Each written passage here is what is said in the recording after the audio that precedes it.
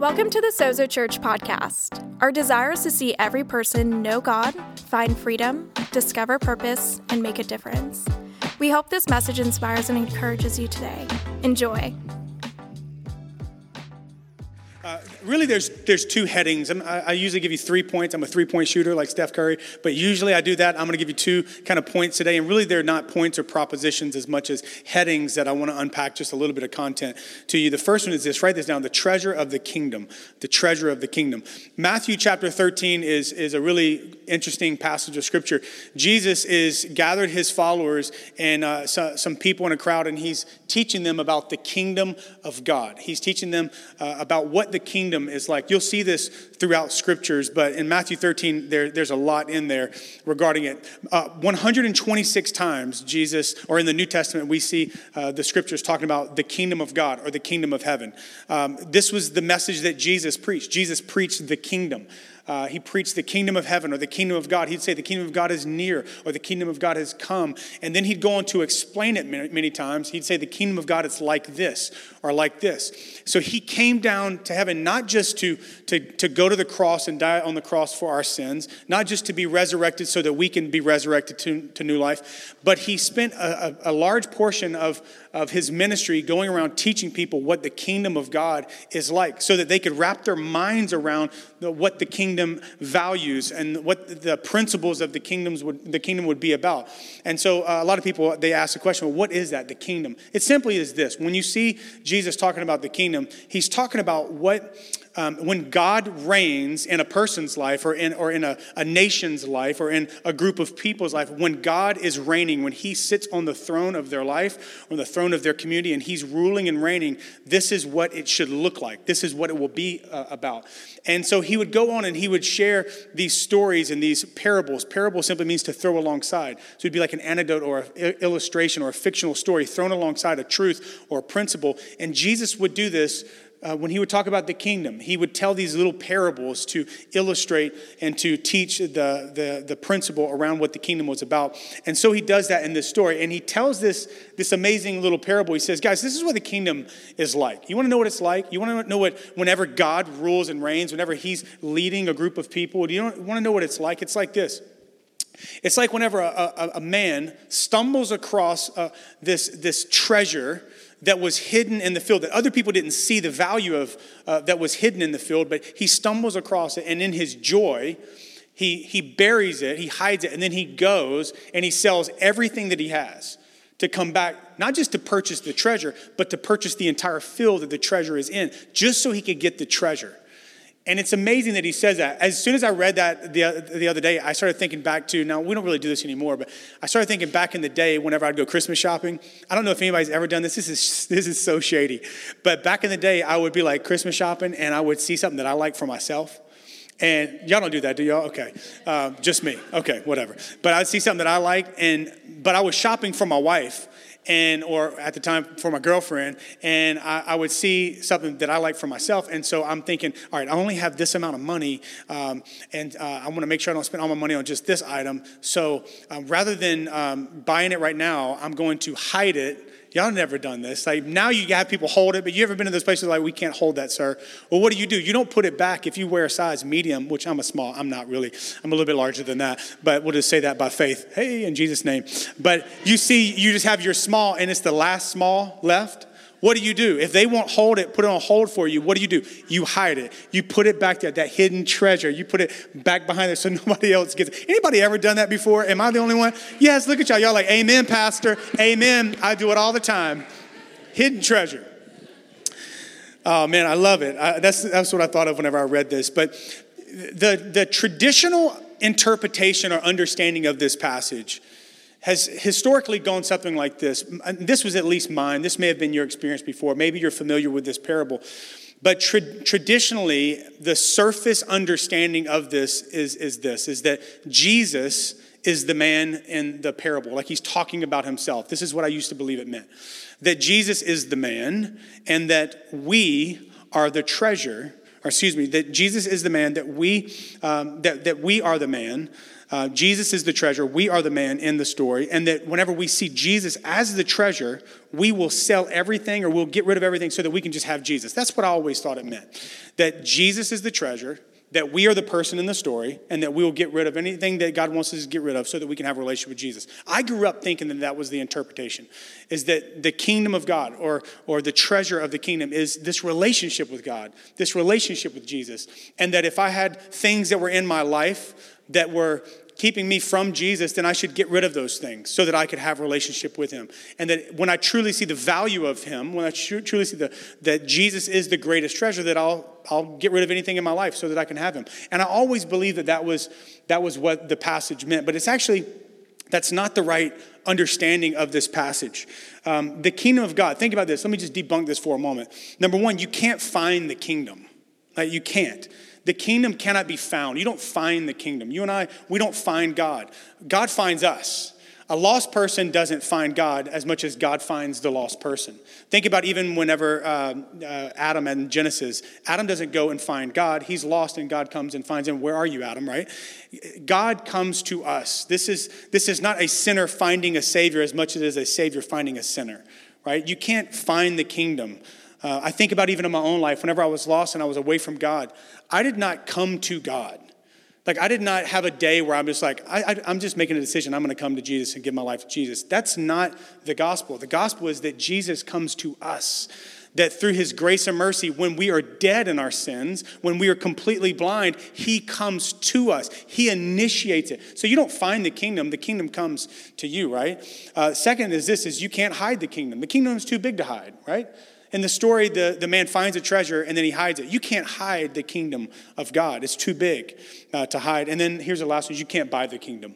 You can't. There's no amount of money that you can buy into a relationship with God. It's too robust for us to ever come up with some way that we can earn or buy the kingdom. And so there has to be a deeper understanding, a hidden understanding, rather than just Jesus is the treasure and I should be willing to give up anything to get Jesus in my life. It has to be much deeper than that, and it is. And this is what it really is. The field is the world. The field is the world. This is the true understanding. The field is the world. The man is Jesus, and you are the treasure. I am the treasure. You are the treasure. The principle that I think Jesus is trying to teach here is this, is the parable isn't about you or me sacrificing for the kingdom. The parable is about Jesus, the king, sacrificing for the kingdom. That is what the parable is really all about. The parable isn't about you paying the ultimate price for that which you treasure. The parable is about Jesus paying the ultimate price for that which he treasures. So what does he treasure? He treasures people. That's it. The kingdom of God places value on people. People are the greatest asset in the kingdom of God. This is throughout Jesus' teachings. It's throughout the Bible. You see that people are the treasure of heaven. You and I, the people that we passed, the people this morning at 5:45 a.m., I'm driving down to Divisadero and I'm looking in all the little cutouts for the openings where people go into the stores, to all the storefronts, the little area where the door is, all the homeless men and women that are sleeping in those. They are the treasure of heaven. That's what God treasures. God does not treasure buildings. I pray that one day we own a building in Jesus' name. But that is not the treasure of heaven. Buildings will fall apart. Buildings will decay. Buildings will be torn down. But people are the treasure of heaven, the treasure of the kingdom of God. We see this. I love in Deuteronomy chapter 7. It says this, for you are a holy people. This is for the people of Israel. For you are a holy people who belong to the Lord your God. Of all the people on earth, the Lord your God has chosen you to be his own special treasure. Now we know that through Jesus, through the price that he's paid, now it's not just Israel, but now even Gentiles, all of us, we can now be lumped into that category that we all are the treasure of the kingdom. We're the treasure of God. When you get a chance, read Luke 16. It's amazing. It contrasts false riches and true riches, or false treasure and true treasure. And he says this in that particular passage in Luke 16. Jesus says that the false riches of this world are money and possessions. It's the things that we own, the things that we accumulate. He says that's not true riches. That's false riches. It doesn't mean that they're bad. Your house isn't bad, Your car's not bad, your clothes aren't bad, but they're not the true riches. They may be riches in the culture and the kingdom of this world, but in his economy, in his kingdom, it's not the true riches, he says. But if you go on, you see the true riches are the treasures that we store up in heaven, it says in Luke chapter 16. So let me ask you this. What are the treasures that you and I can store up in heaven? He's saying if you will invest in certain things, you can actually bring those with you. Now, what on this earth do you know of that we can bring to heaven one day when we close our eyes on this earth and we open our eyes there? Like, I've never seen a hearse with a U-Haul behind it. Never seen it before, right? There's nothing that we can bring on this earth. There's no bank account. There's no amount of money. There's no house. There's no car. There's nothing that we can bring. The only thing that you and I can store up in heaven as treasures are the people that we impact with what God has given us. Because people are the treasure in the kingdom. 1 Timothy chapter 6, I won't read it because of the sake of time, but again, he talks about true treasures, and Paul tells Timothy, he says this, he says, true treasure or true riches is what you invest in the people that you will see in heaven one day. Read it. It's an unbelievable passage of scripture where he says, Paul actually tells Timothy, as a good pastor, I command you to teach people not to rely on the riches of this world, but to rely on God, who faithfully provides all of your needs, and that you would invest and you'd leverage your resources and your money to be able to invest in the only treasure that really matters, the true treasure, which are people. I love that. I wrote this down in my journal this morning. The value of something is determined by what someone is willing to pay for it. The value of something is determined by what someone is willing to pay for it. When I wrote that down, I began to think about, okay, if people are the treasure, their value is determined by what someone would be willing to pay for them. I began to really just process that in my mind, and my mind went back to some photographs that I saw from years ago in a dark period in our history as a nation during the slavery era. And I saw a picture of a slave. There was actually 3 or 4 different slaves on auction blocks. And it was one of the saddest pictures I've ever seen in my life. And I began to read this article around that, and it was talking about how, think about this, humans that were sold in slavery many times would stand on auction blocks, and there would be someone that would determine their value based on their features. It's one of the saddest times in our nation's history. But the person's value was determined not by the person selling it, but by what the person buying that person was willing to pay for that person. And that's unbelievable when you think about that, but in a very spiritual way. Now, that was a very dark time, but I'll tell you one of the brightest times in human history is that when we realize that the scriptures tell us that we are all slaves. That in Romans it says we're slaves to sin and to death.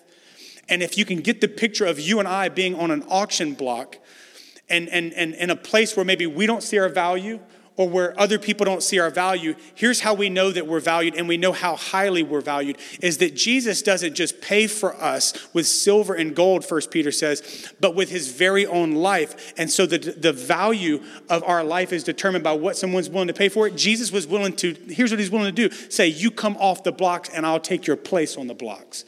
This is the gospel, is that the value of something is determined by what someone is willing to pay for it. I will remember this story that one of my pastors, he told about the church that I used to serve at. He said that they were in a board meeting with some of the pastors, and there was a lady that showed up at the church office at the ministry center, and she needed prayer. She wanted to meet with the pastor for prayer.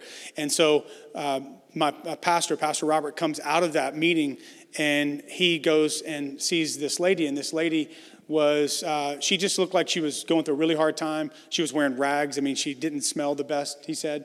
It was a kind of rough situation. And but he had been noticing that some of the pastors in that meeting they were kind of prideful, and kind of they were showing some preferential treatment towards some of the wealthier people in their church. And it bothered Pastor Robert. And Pastor Robert saw this lady, and he thought, you know what? This is going to be a moment where I'm going to show her some value, and we're going to love her and bless her. But I'm also going to teach these pastors a lesson. I love Pastor Robert. He's so gangster. So he goes, he sees the lady out there. He comes back in, and he tells the pastors at that table, he said, guys, he goes, there's a lady out here in the ministry center. And I'm going to tell you, she's worth a lot. This lady, she is, I'm not going to tell you how much she's worth, but she's worth a whole lot, and I need someone that can pray with her. And quickly, this pastor's like, I'll pray for her. I'd love to meet with her, whatever. And so they start getting ready to go out there and meet with her and everything. And then they meet with her, and right before they met with her, pastor says, now she's not going to look like she has a lot, and that's kind of what she does. She's going to look like she doesn't really have anything. That's kind of the thing she likes to kind of put that on so that people don't take advantage of her. But I'm telling you, she's worth more than you can even imagine. And all these guys, like they get out there, they're like pulling out their business cards. They're like, just let me pray for you, sister. Here's my cell phone number. That's when you know you like go in the distance, right? Here's my cell phone. You can call me if you need anything at all. After they leave, Pastor Robert looked at this guy. He says, guys, he goes, you're never going to believe it. You want me to tell you how much she's worth? And they're like leaning in. And he goes, she is worth the blood of Jesus. And he said that in that moment, all those pastors, their faces just kind of like sunk down like, gosh, we are losers. I love it. You know, the only reason why we ever do this whole legacy offering thing is this, and I want you to hear my heart, is that we really believe that the people in this city are the treasure of the kingdom of God. I remember getting dressed for work in 2015 or 16. And 2016. And I heard the most random phrase when I was praying about San Francisco, about coming here and starting a church. I heard this phrase, there's gold in them hills. I was like, wait, what? It's like, I know I'm from the South, but that's pretty like redneck right there. There's gold in them hills, you know? I was like, what is that? What is that? I didn't know what that was. I think that was maybe from a show from years ago. I don't know. But I heard that phrase. And I began to just think about that. And I thought about, the gold rush here and how people rush to this area to come and to really pillage this area, And I think about the tech rush that's really just another form of gold that people have rushed here to come and to take from this city, not necessarily to contribute to it, but to take from it. Many people that come here just to build their resume and to get certain companies on their, on their resume and stuff like that. If that's anybody here, no harm, no foul. But a lot of people come to this city and have come to this region to do what? To take from it. And I begin to think about that thought. And I felt like the Holy Spirit said to me, there is gold in the hills of San Francisco, but it's not what people think it is.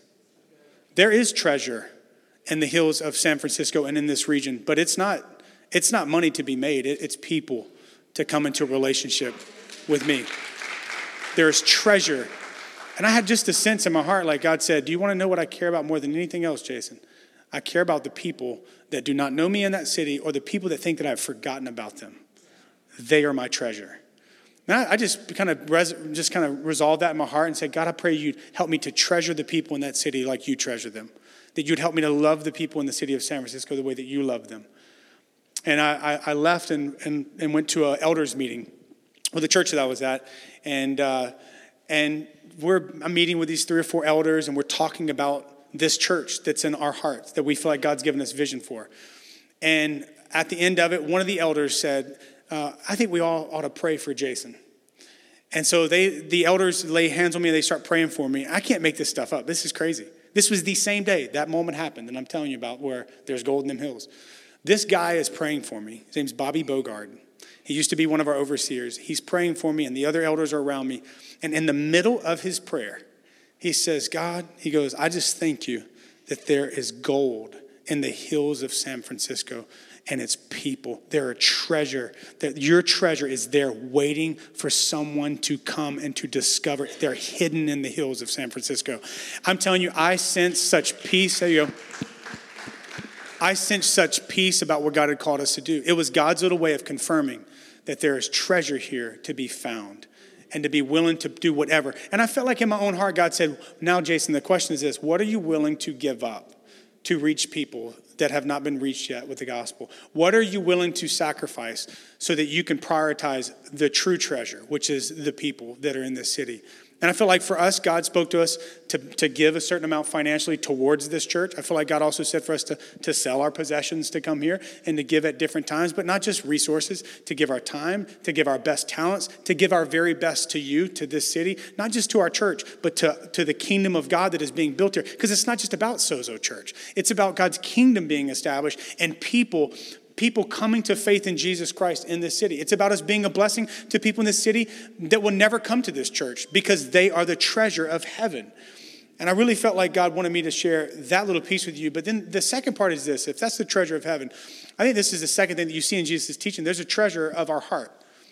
There's a treasure in our heart. So there's the treasure of the kingdom, which is God's heart. But then there's, as humans, we have this treasure in our heart. Matthew 6, Jesus said like this, "For where your treasure is, there your heart will be also."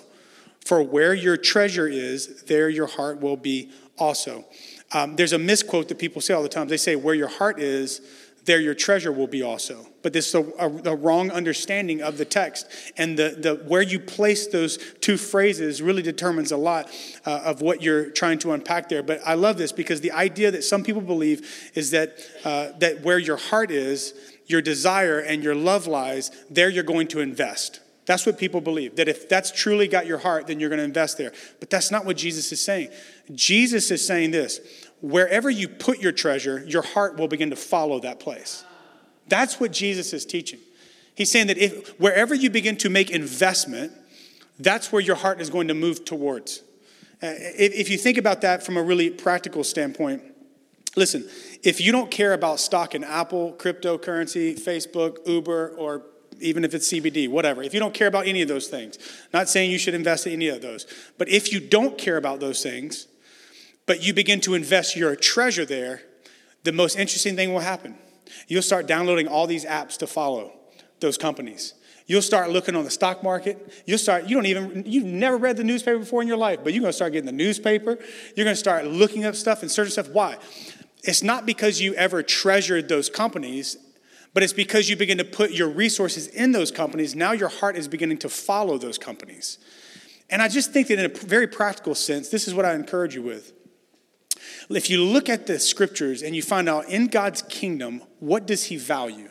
Widows, orphans, the poor, the lost, the hungry, those in prison, those that are hospitalized, that are bedridden. You begin to see the heart of God, the heart of the king in his kingdom. And watch this. Even if you don't have a heart for those things, practically what you and I can do is say, you know what? If that's what the king values, I'm going to put my treasure there and let my heart follow my treasure there. If you don't have a heart for the poor, you know what you should probably do? You should give to the poor. If you don't have a heart for widows, you know what you should do? You should give towards widows. If you don't have a heart for the hungry, you know what you should do? You should start feeding the hungry. And what I promise you is this, eventually, God will soften your heart, and you'll no longer have just the heart of a subject, but you'll have the heart of the king. It's when you begin to make the investments there, your heart will begin to follow those very things. I think about this with James Lick Middle School. I never even knew of James Lick Middle School. I think Nate is the one that told me about this school being a potential venue for us. I didn't know principals. I didn't know administrators. I didn't know the custodians. I didn't know anybody here. And to be honest, because I didn't know them, I didn't have the capacity to really care for them or to value them. But what we did is we came here and we started investing resources into the school, in the teacher's lounge, little gift bags for some of the teachers and doing things like that. And all of a sudden, my heart began to be softened for the families of this school. Now, whenever I drive through Noe Valley and I see those kids at around 3 o'clock, they rush out of this school and they're walking around this neighborhood. When I saw them 2 weeks ago, I'm telling you what, I just begin to think, I wonder what her story is. I wonder what his story is. I wonder if they're one of the families that we helped last year. I begin to think like that. Why? Never cared about it before, but as soon as we start investing in this place, all of a sudden my heart has moved towards it. I want to help this school. I want to help the families of the school. Why? Because we started investing here first. You don't wait till you care about something to invest in it. Invest first, and then let your feelings catch up. Let your heart catch up. And I'm telling you what happens is when you leverage your treasure for what he treasures the most, he will begin to replace your heart with his heart. Don't you want the heart of the king? I want the heart of the king for our church, and I want it in my own life. And here's the last little thing I'll tell you is I think that the proof that we have the king's heart is that we hold the king's values. The proof that we have the king's heart is that we hold the king's values.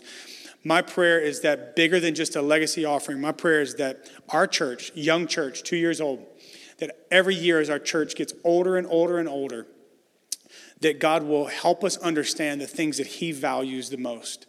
the people that he values the most. And he'll create opportunities for us to be able to leverage our resources, to leave a legacy, to make a difference in this city and around the world.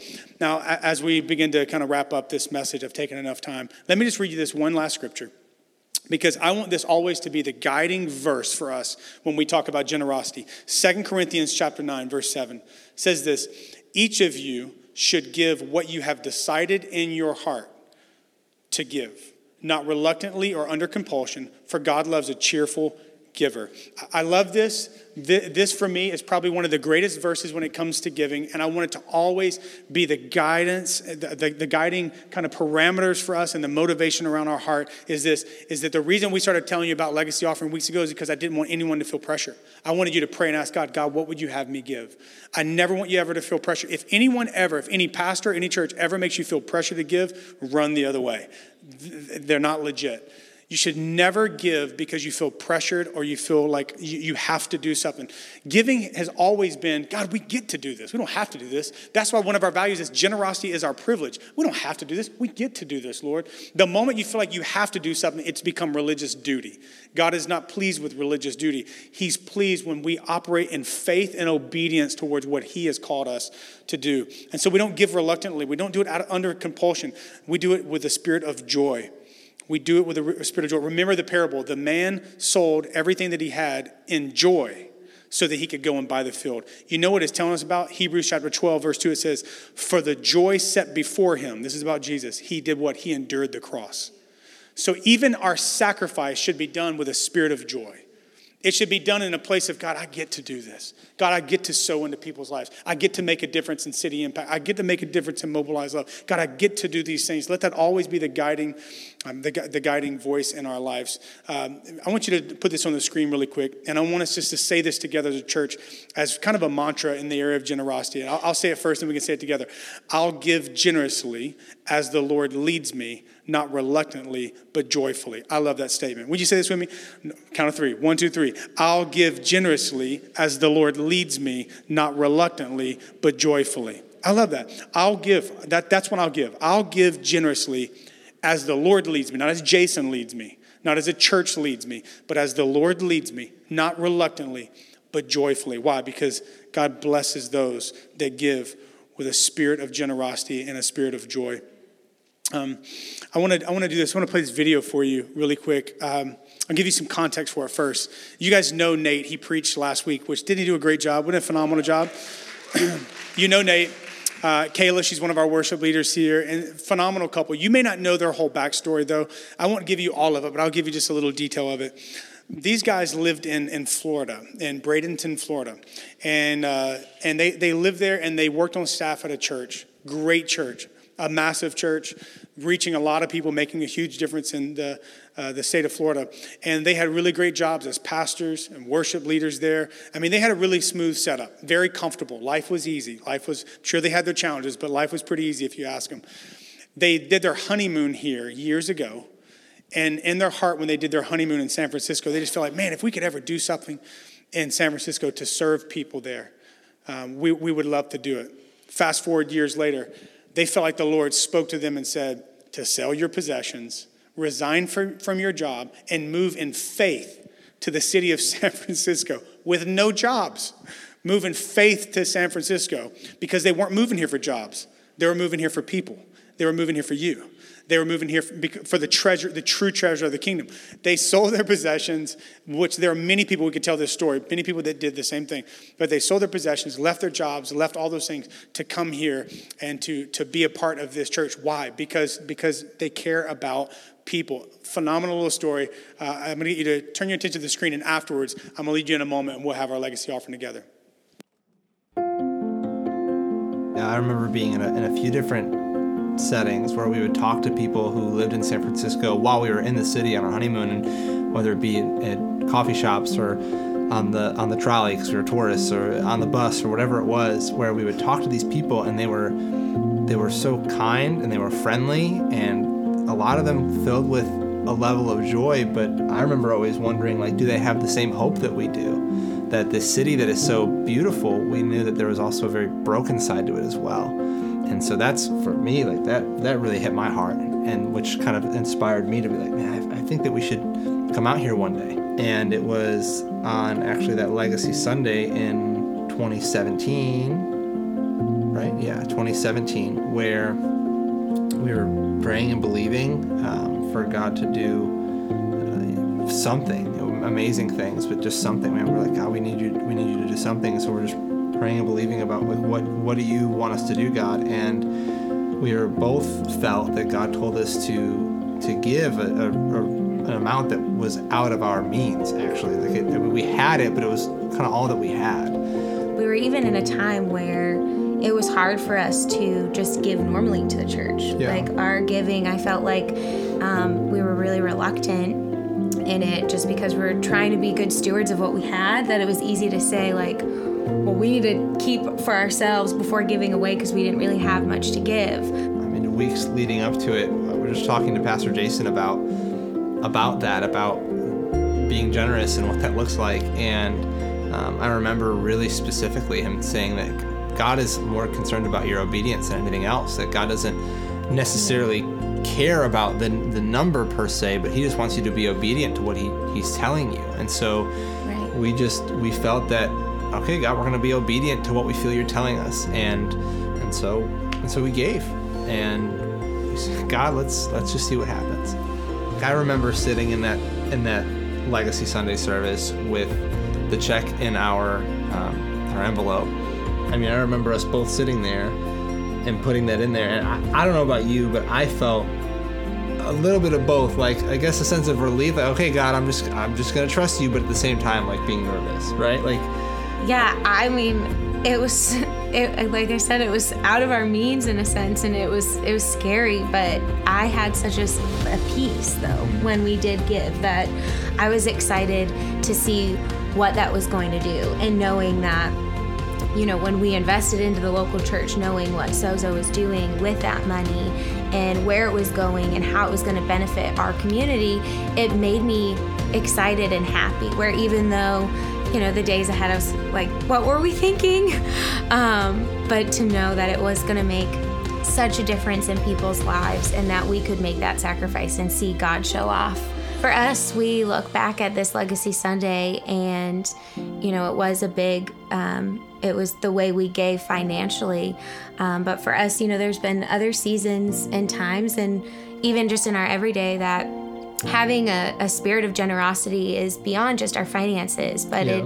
it's the way that you serve, the way you give your time and your energy, and how we can invest in those things as well, because that makes such a huge difference. yeah, and that's why we love Sozo, because it's a place where we know that our investment of our time, our treasure, and our talent, that it's being used for kingdom things. And that's why we believe in the heart of this church. That's why we believe in the vision of this church, because we know where our investment goes, where our generosity goes, it's being magnified and multiplied by the power of God.